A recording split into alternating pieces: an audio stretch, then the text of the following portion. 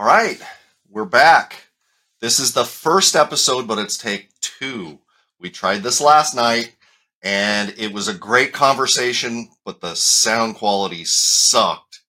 And I'm going to blame it on me because I changed a few settings right before we went live, and things went to hell.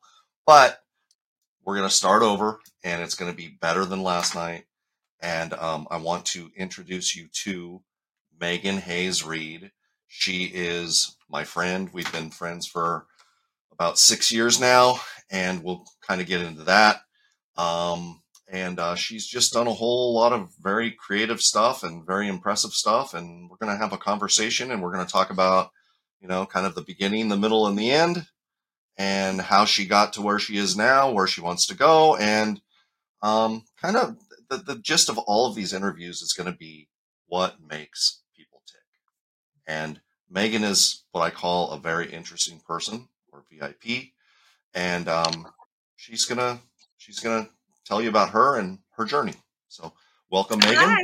Why don't you tell people about yourself? Thank you so much for having me. I'm so honored to be on Two Guys Talking, and I guess I'm one of the guys. So thank you for allowing me to be here.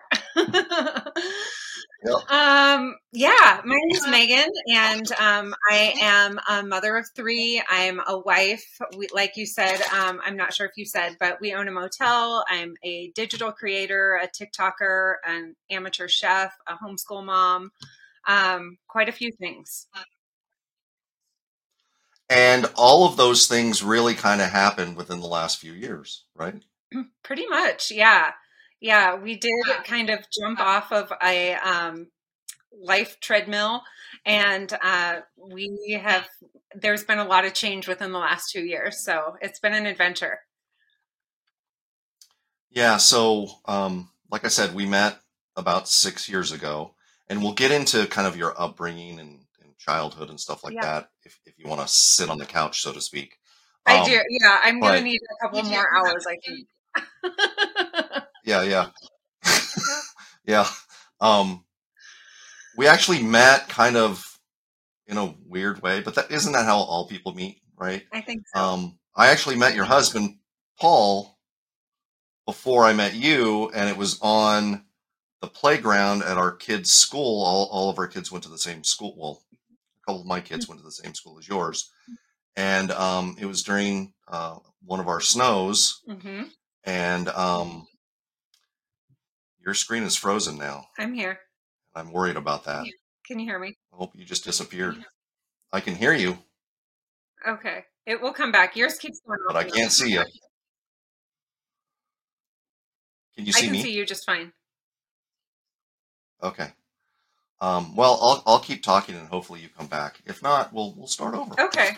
This is not foreign to us. I wonder if I should record on my side too. Can I do that? Yeah. How do I do that? It says your internet needs to improve. We were joking about her lighting situation because it's a little dark, and we were saying it was because the grid of that supplies electricity to 500 people is really stressed right now. It's overloaded. Yes, those few people that might be using it right now too. Yeah, you're not coming back. Dang it. Let's see. So the way this is supposed to work is it's supposed to be recording on your end as well as on my end, and then at the end, both of them get uploaded into the cloud, and then I do whatever I'm supposed to do. Oh, okay. Well, if it's recording on my end, I'm able to see you this whole time pretty much. Yeah, so we'll see how this goes. But anyway, I met Paul and a couple of his kids. Maybe it was just one. I don't remember. And time went by. I never really actually saw Paul's face, nor did he see mine. I recognized him later on by his voice because, we kind of had, hey, there you are. We had ski masks on or whatever because it was cold.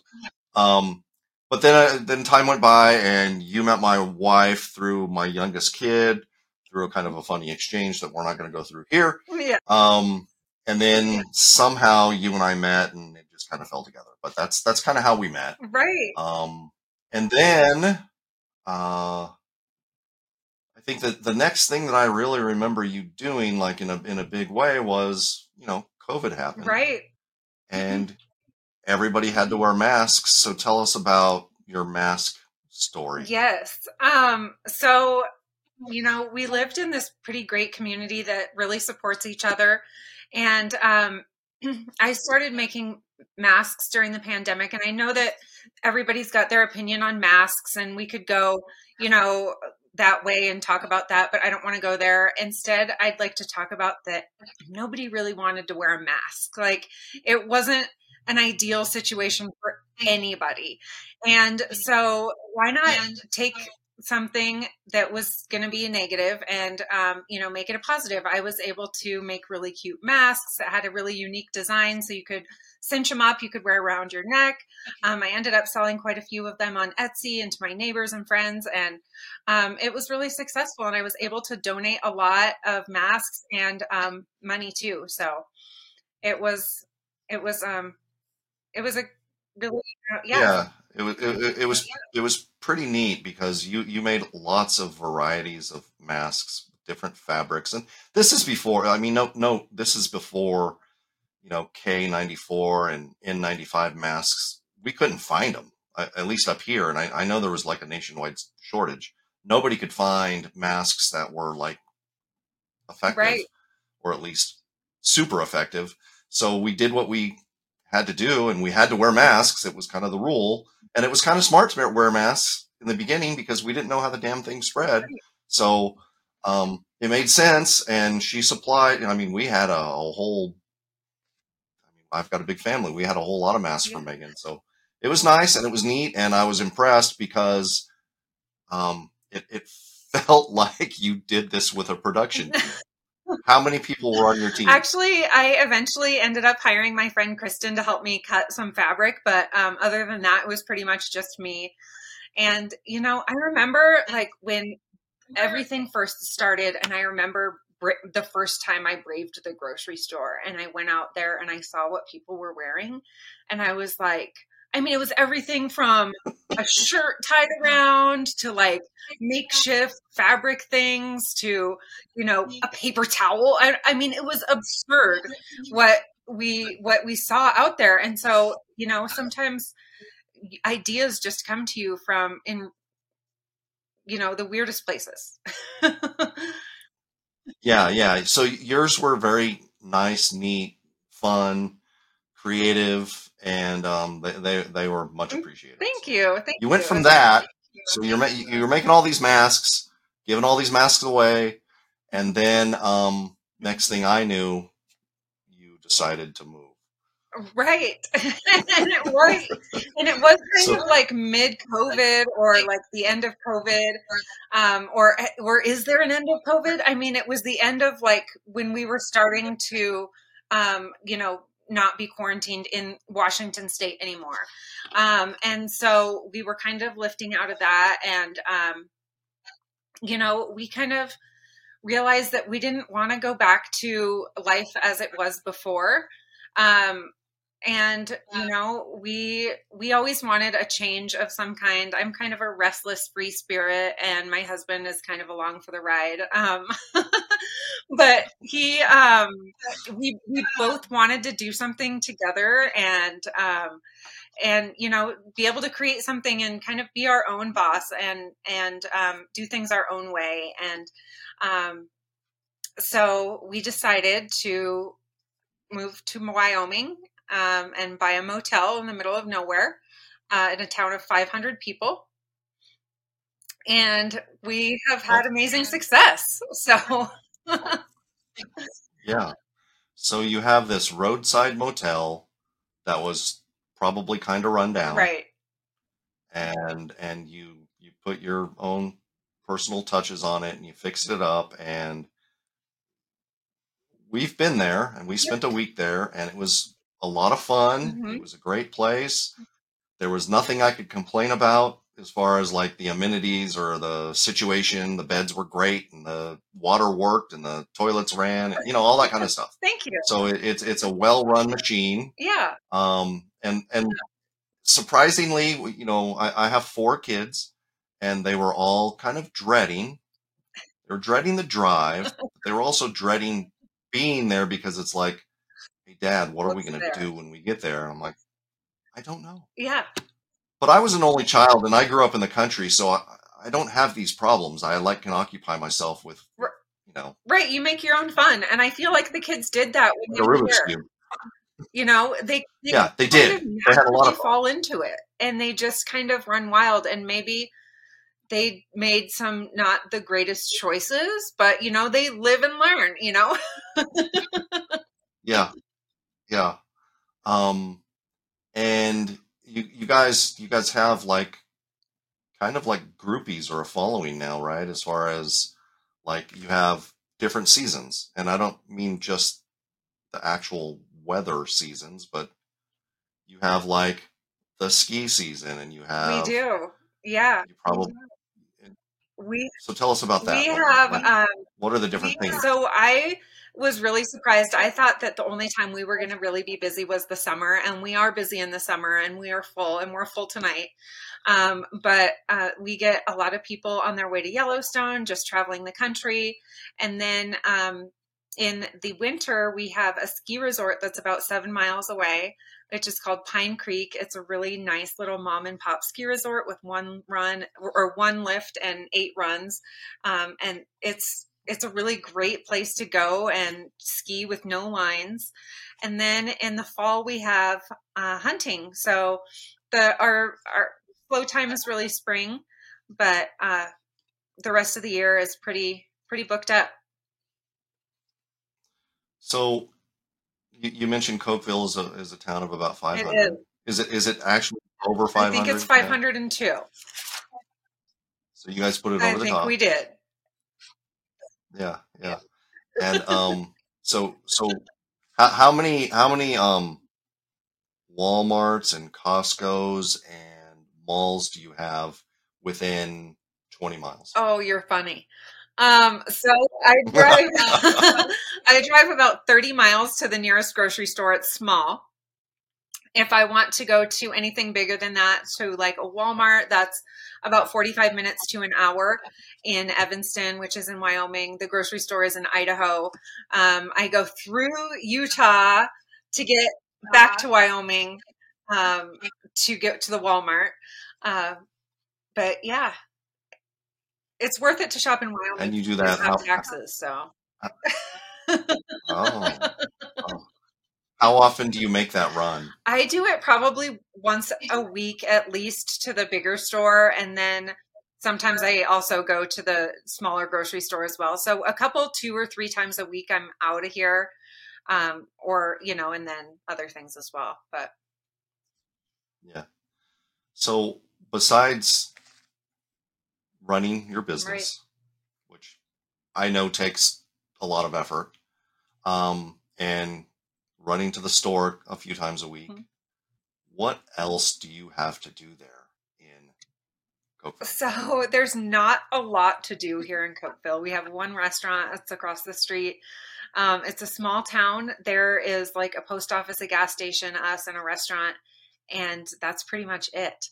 So I've had to kind of create a lot of my own stuff, my own fun, my own activities, my own, you know, experiences for the kids, and you know, it's been great. It's been good for us though. Yeah, yeah. Um, so we'll get to kind of what took up a lot of your time and maybe still does take up a lot of your time. But let's talk about the kid situation. Let's talk about, kind of you made the move. Your husband was in a certain profession that lends itself pretty well to what you're doing now with the kids with respect to school. So talk a little bit about that. Right. So my husband used to be a vice principal at a middle school when he left administration and education. And so he does have that background. And then I started homeschooling the kids during COVID, and you know, the kids didn't go back to full-time school for quite a while in Washington. And for me, it was just easier to do it myself.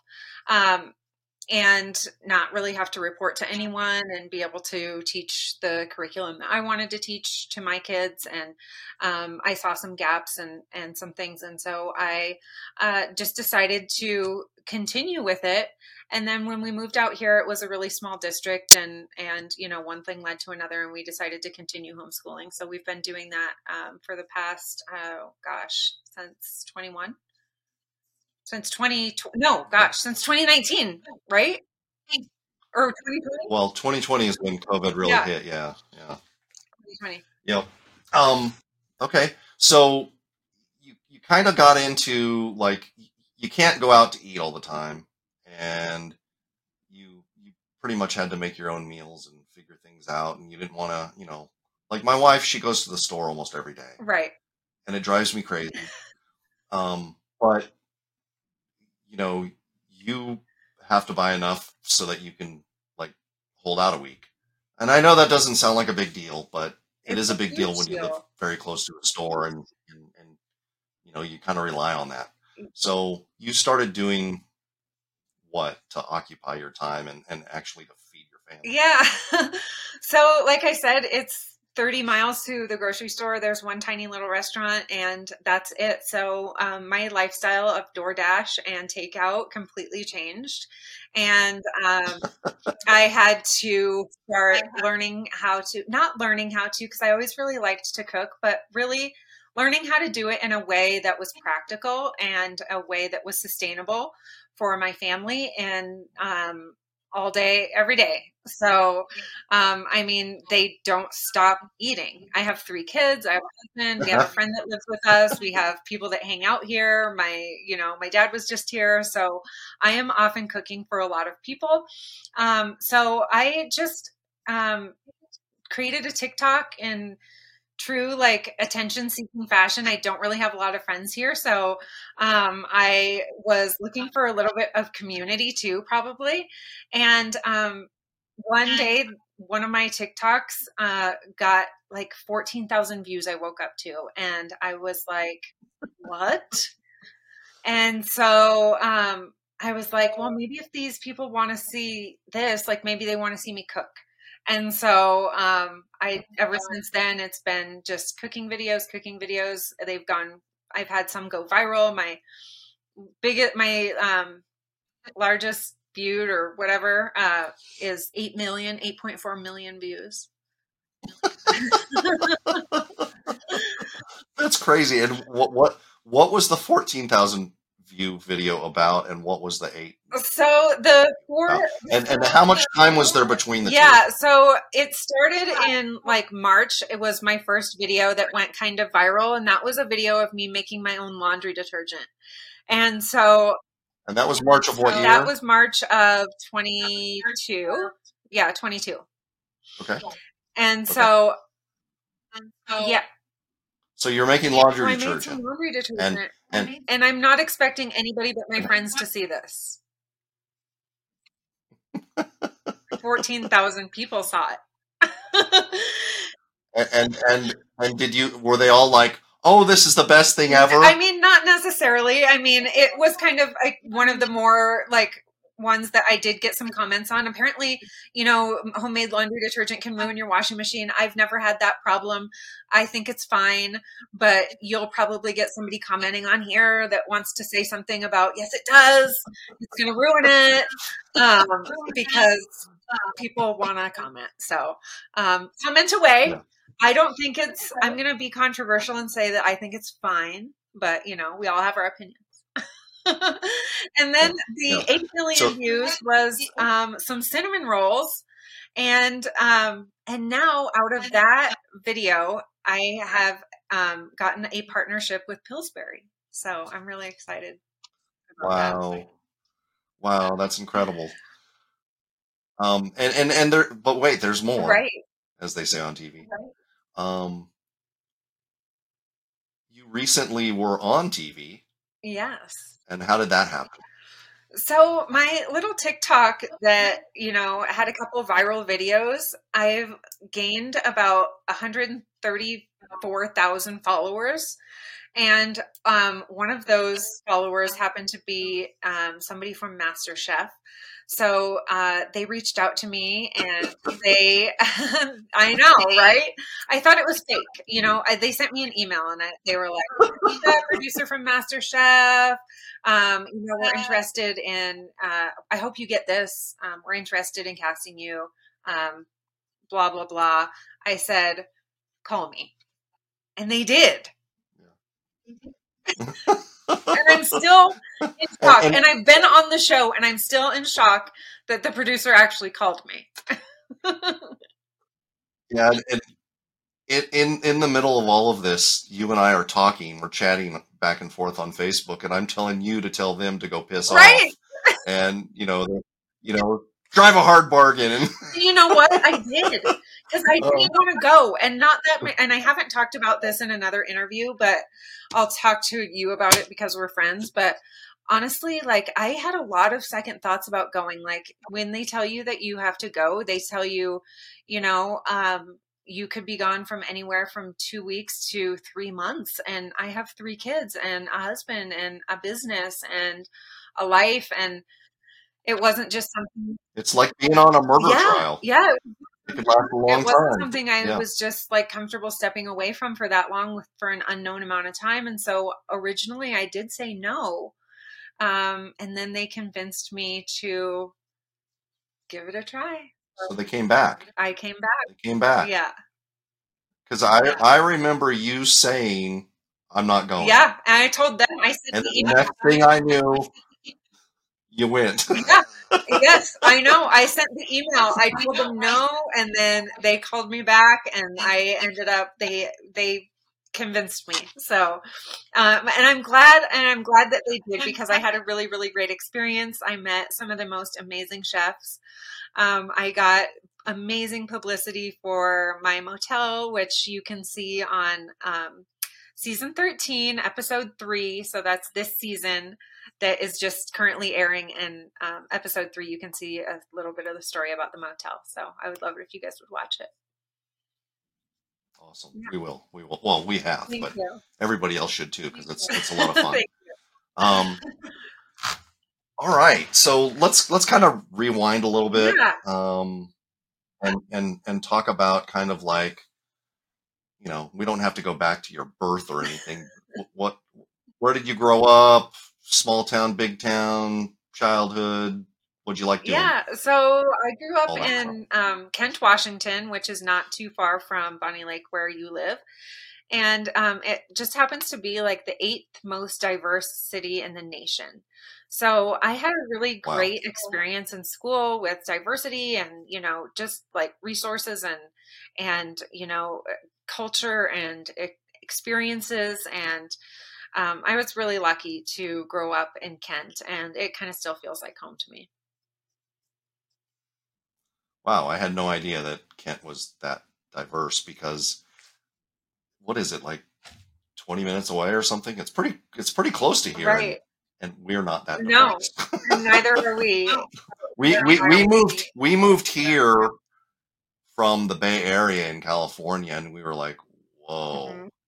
How was your feeling moving from Kent to here to Cokeville? Right. I mean, I guess it was good to have kind of that stepping stone between, because if I went from Kent to Cokeville, I probably would have been on the first train out of here. But I guess it was good for me in a lot of ways. And again, this isn't something I've talked about in other interviews, but I feel like we're friends, so I don't feel like anyone else is watching this. So, but I feel like they are. Well, they might be. But like I kind of had like very rigid views before, or I had like very opinionated views, growing up, how I did and where I did. And it's almost more humanizing to be out here and to like see that other people are just like living their lives differently than I choose to live mine. And, maybe that's not the most terrible thing in the world. And, like, cause before it was so separate, like everybody's so separate. And so, and we're so divided and everybody talks about that. So I'm not going to go there, but it was good for me to really experience this. And it was culture shock for me at first, but I'm glad that I've had this experience. I think it's been really good for me as a person. Yeah, good. Yeah. So tell me about your favorite subject in school. Yeah. So I was kind of an art nerd in school. I was No kidding. shocking, right? I mean, I was into photography and ceramics and painting, and I was an art model, and I did yearbook and all the things, and so it was really great for me, and I'm glad that they had all of those things, and I hope that they continue to offer those things in school, because it was somewhere for like a little nerdy, shy artist girl to be seen, somewhere. And, it was good for me. Yeah, cool. After high school, did you go to college or did you go right to the workforce, or did you become a mom right away? How did that work? So I went to college like everybody says you're supposed to do immediately. And it didn't work out, shockingly, because I had no idea what I wanted to do. And so I did that for a while, and then I ended up going to work. And I've been really lucky with jobs. And like I told you before, I have this uncanny ability of getting people to hire me for jobs that I'm not really, maybe not that qualified for.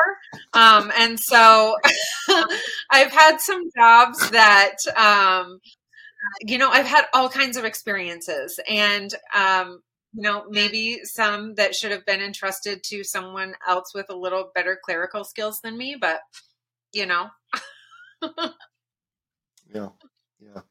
And then, so college didn't work out, and what did you do after that? Then I went back some office jobs. Then I went back to school, and I decided I wanted to be a court reporter, which was a disaster of a decision, because like that is not me. It's not my personality. I have no idea why I wanted to do that. It was just a money decision.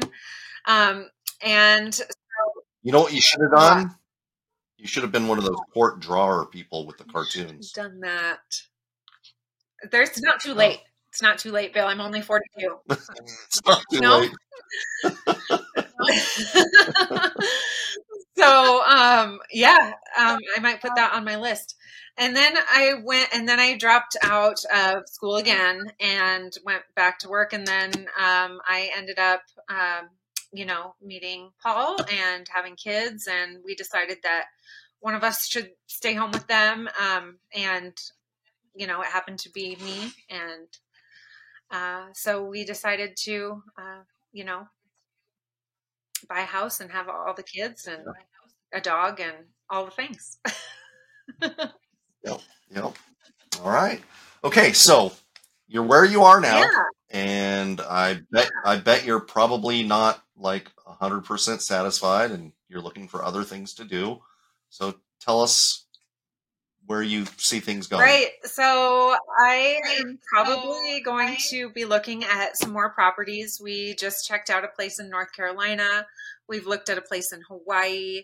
We're next week looking at a place in Northern California, which I really have my hopes set on that one. So I hope that one works out. It seems like a great house, a great opportunity for our kids, a great little town. It's an old gold rush community, so I'm really excited. It needs just the right amount of work, which so did this place, and it's all the things that we did here to make this place really successful, and I think that we can do it again. So I'm hoping that somebody's going to have faith in us to invest in our next adventure.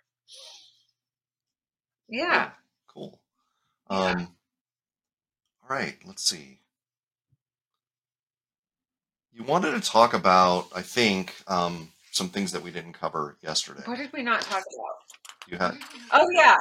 So we were talking about. Wanted to talk about. So you were talking about like there being a middle or a beginning, a middle, and an end, right? Did we go over that? And did we talk about the beginning, the middle, and the end? Well, we kind of have. So we hit all those points, but like you, like that's your thing. Like you're like, there's always a beginning, a middle, and an end, right? Like that's what you say. Right. But I think it's more than that. I feel Right. like it's like the hero's journey, and there's like the call to adventure. And then there's all the things, and it happens in this cycle, and it's happening in your life, and it's happening in all the things that we're doing. So there's like a big wheel, and then there's like smaller wheels, and the hero's journey is just continually going.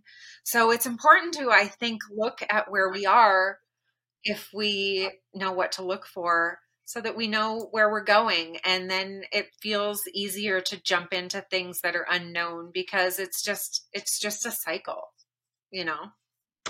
Does that make sense? Or is that a little woo woo for you? Yeah. Well, I tease you about the woo woo stuff, but I actually believe a lot in that stuff. I just don't say it out loud. That's good. I also am a little bit superstitious, and I don't usually admit to that. Can either. we do a whole podcast about But I figure if it won't hurt me, and it's like put me on a lucky streak, I'm gonna keep doing it. I'm just not gonna tell anybody about it. That might be bad luck. That's right. That's right. Like a jinx. Right. But yeah, so let me explain the beginning, middle, and end. And it has a lot to do with you don't really have much control over your beginning. Right? I mean, you're born and you have no like function. Like you can't walk, you can't talk. And then you grow and you develop, and with the help of others, your parents and friends and family. Right. And so there's this big middle. It's like, so the beginning's like this much, and the middle's like, it's kind of like the middle class in America. Right. It's very, very big. And there's a big difference between the people over here in the middle and the people over here in the middle. Right. So that middle has a lot of leeway. It's hard for me to talk about people who, I think in a perfect world, and maybe not even in a perfect world, but in a perfect world, people have the opportunity to do whatever they want. I know that many people don't have all of the opportunities. I get that. But I said in a perfect world, we have opportunities to kind of forge ahead and make our own path. Right. I look back at my mom and I go, could she have made different choices? Yes. But I think for the period in time, which is kind of the middle, you're always in the middle, right? Because what's already passed has gone by, and you don't know what the future looks like. Right. So you're always kind of in the middle where you are today, right? So in that moment in time, she made the best choice that she could make for her, given all of the circumstances that were surrounding her. And but it still made her life suck. There's so many layers to the middle that we don't know where she was at in her middle. Like she could have been like at her, like there's the call to adventure, and then there's the refusal to the call, and then like there's the meeting of the mentor. And I mean, probably know all of them back from school, but like, you never know where somebody is in their middle journey, and we're all at a different place. Right. And I'm sure she did. Right. So I think it's important to look at people like you and go, wow, look at what she's done. She's been able to be creative and kind of forge her own path and kind of win against the grain and did her own thing. But also to look at that as inspiration, right? It's inspiring, but it also gives you, people do have limiting beliefs and they forget about all of the opportunities out there. Like, for example, if you say, you talk about all the jobs you weren't qualified for. Well, let me ask you this. Were you qualified to be a mother? Right. Absolutely not. The answer's got to be no, because nobody is. It's the hardest damn job on the planet. Nobody's like, you're not groomed There's for no it. manual. Nobody. When I became a dad, it's like, what the hell am I supposed to do? I mean, it's just kind of you throw yourself into it, or you're thrown into it, and you just Right. deal, I always say right? poor Macy. That's my But oldest, Macy. I always say poor Macy. Like we had no idea what we were doing and we still don't. And you are our experimental child. You know, like we try out everything yep, on you. We don't know any better. We're trying our best. yep, yep, yep. So I mean, you could look at your kids as kind of like, they're kind of the embodiment of your beginning, middle, and end, Right. right? Like they're going to go through similar things as you. Mhm. Hopefully, you've instilled in them the right values and the right kind of like, um, it's an ability to fail Mhm. and to learn from those Mhm. failures. And I don't like the word fail. This is another thing. I don't think you fail unless you make a mistake, something didn't turn out the way you wanted it Right. to, and you do it over and over and over Right. again. Kind of like somebody with an addiction, Yeah. right? You do the same thing over and over again, and you expect a different result, and that's insane, Right. right? Um, but if you fail, like you don't accomplish the mission, hopefully you learn something from that, Right. and you persevere, try it again, and you do better. Absolutely. And I am a big believer in that whole 1% thing, right? Every day, if you can improve yourself by 1%, by the end of the year, I don't know, I can't do the math, but it's like 300% And better. It's a And big a lot deal. of people just stop at those failures and they take those failures as, or, learning experiences as, well, I'm not that, or I will never be that, or whatever it is. And, the Right. ability to embrace failure. And that's why I embrace the word failure. And I know that some people hate it so much that they don't even want to use that word and they say you should learn from it. And it's not really a failure, but, it's like, if you just embrace it as like it's fine, like that's a part of life, it's part of the cycle, like, and then you can just jump, it's easier to jump back from it. And I think that that resilience and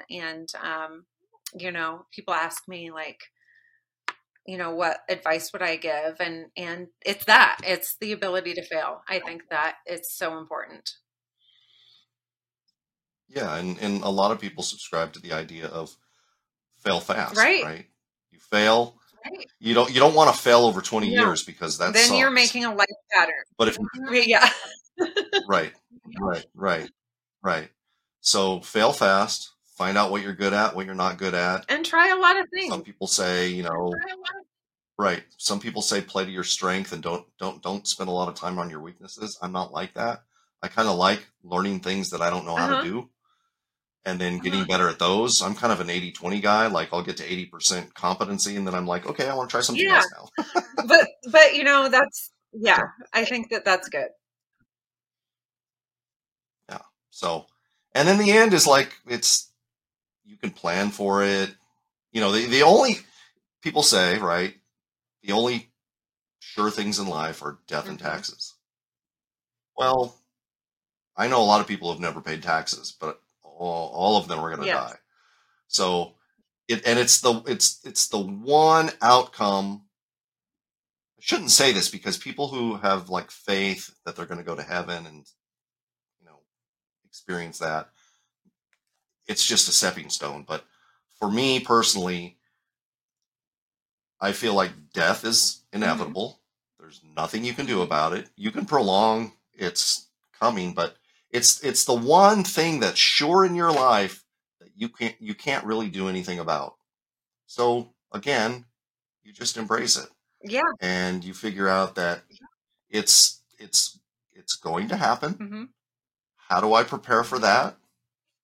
How do I prepare my family for that? And you do the best you can. Yeah, I think so. And, prepare your family to live too. Like, we don't want to just like get on this treadmill and teach our kids to prepare for this future that they might never have. And, like, Mhm. I'm trying to teach my kids that, we should live now and, try and do what makes you happy now because this is the time that we have right now, and so, it's another way to look at it, I think. Yeah. Yeah. All right.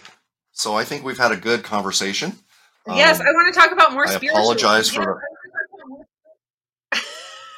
part 2 or part 3. Yeah. We could do that. And we will do that. Right. So I appreciate you. Thank you for being on the show. Thank you for doing this a second time. Yeah, this is like take 2, but you're used to this because you're Hollywood now. Right, I'm super Hollywood now. I think, did we talk about Schitt's Creek at all? Oh, we missed that. Yeah. So okay, so let's talk about that real quick. When Megan said we're buying a motel, I was like, oh, okay. In Wyoming, I was like, all right. In a 500-person town called Cokeville, I thought, this sounds like a mixture of, because it's a motel and it's out in the middle of nowhere, it sounds like a mixture of Green Acres and what was the other Newhart one? Show?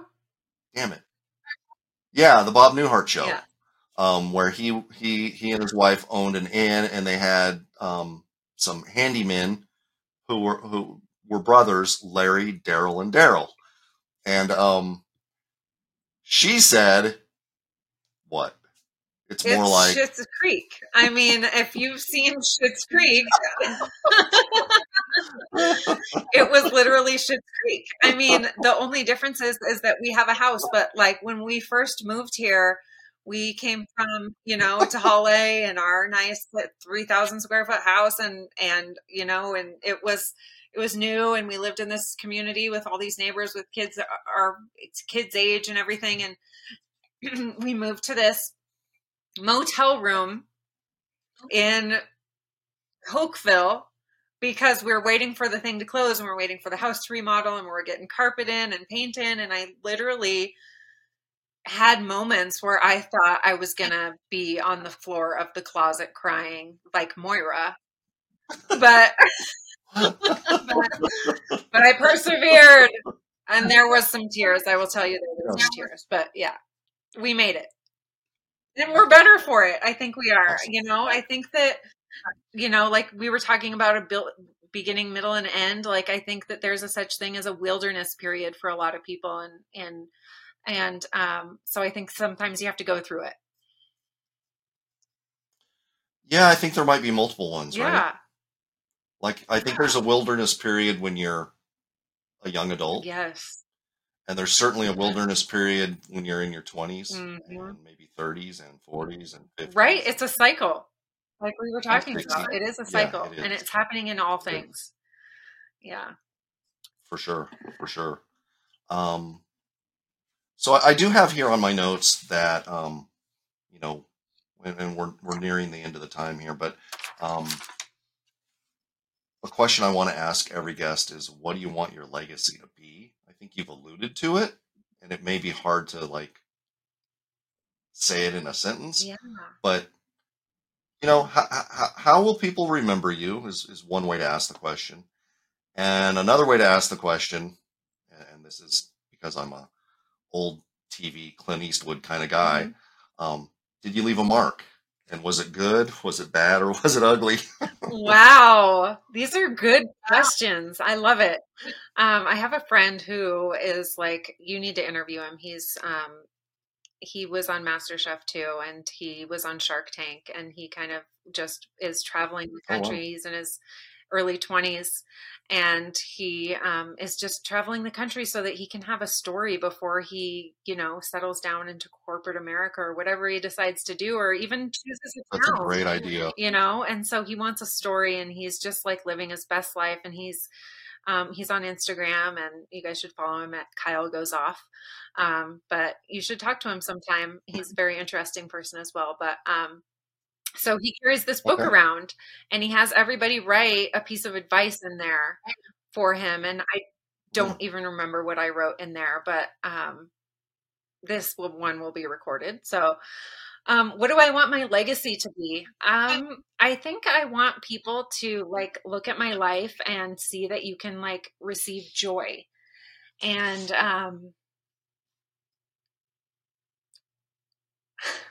It makes me tear up. That you can like be different and have like a different idea of what you want to do with your life, and that's okay. And why am I crying? I am gonna make it my point to make somebody cry on every show. Most of the time it'll be me though. But yeah, just to like have joy in your life and to like embrace it, and just to, you know, it's okay to follow your own path and and to do what makes you happy and to do what makes your family and what's best for your family. Because like sometimes what's best for your family isn't like what the books say, or, you know, what your parents say. You know, maybe what's best for your family is something that is like completely different. And, you know, I encourage you to explore that and do that, because this is really the only chance that we have. So, you know. Yeah. Good answer. Good answer. Do you want to answer the second one? Did I leave a mark? Have I left a mark on Cokeville? I hope I have. And I think it's all three of those things, and it depends who you ask. Yeah. Well, on a subsequent show, we'll talk about the time that we were there. We spent a week there, and your husband, I think, was almost arrested. I think he was, and he did nothing wrong. Yeah. There was an incident. And Paul is the nicest guy. He's chill. He is chill. He loves everybody. He does. And it was the weirdest situation. I mean, never a dull moment. Awesome. All right, so I have to put a pitch in here. Thank you first of all for being on the show again. You know, hopefully second time's a charm, but you know, there's always a third chance. But I do want to say, please watch, please like, please subscribe, and please share. And if you have a guest that you think is a very interesting person, send them my way. I'd love to talk to them. So thank you again, Megan. Thank you so much. It was an honor. Thanks for having me. I would love to come back. I can't wait for part 2. Awesome. You'll be back. All right. Thank you very much. Thank you. See you later. Bye.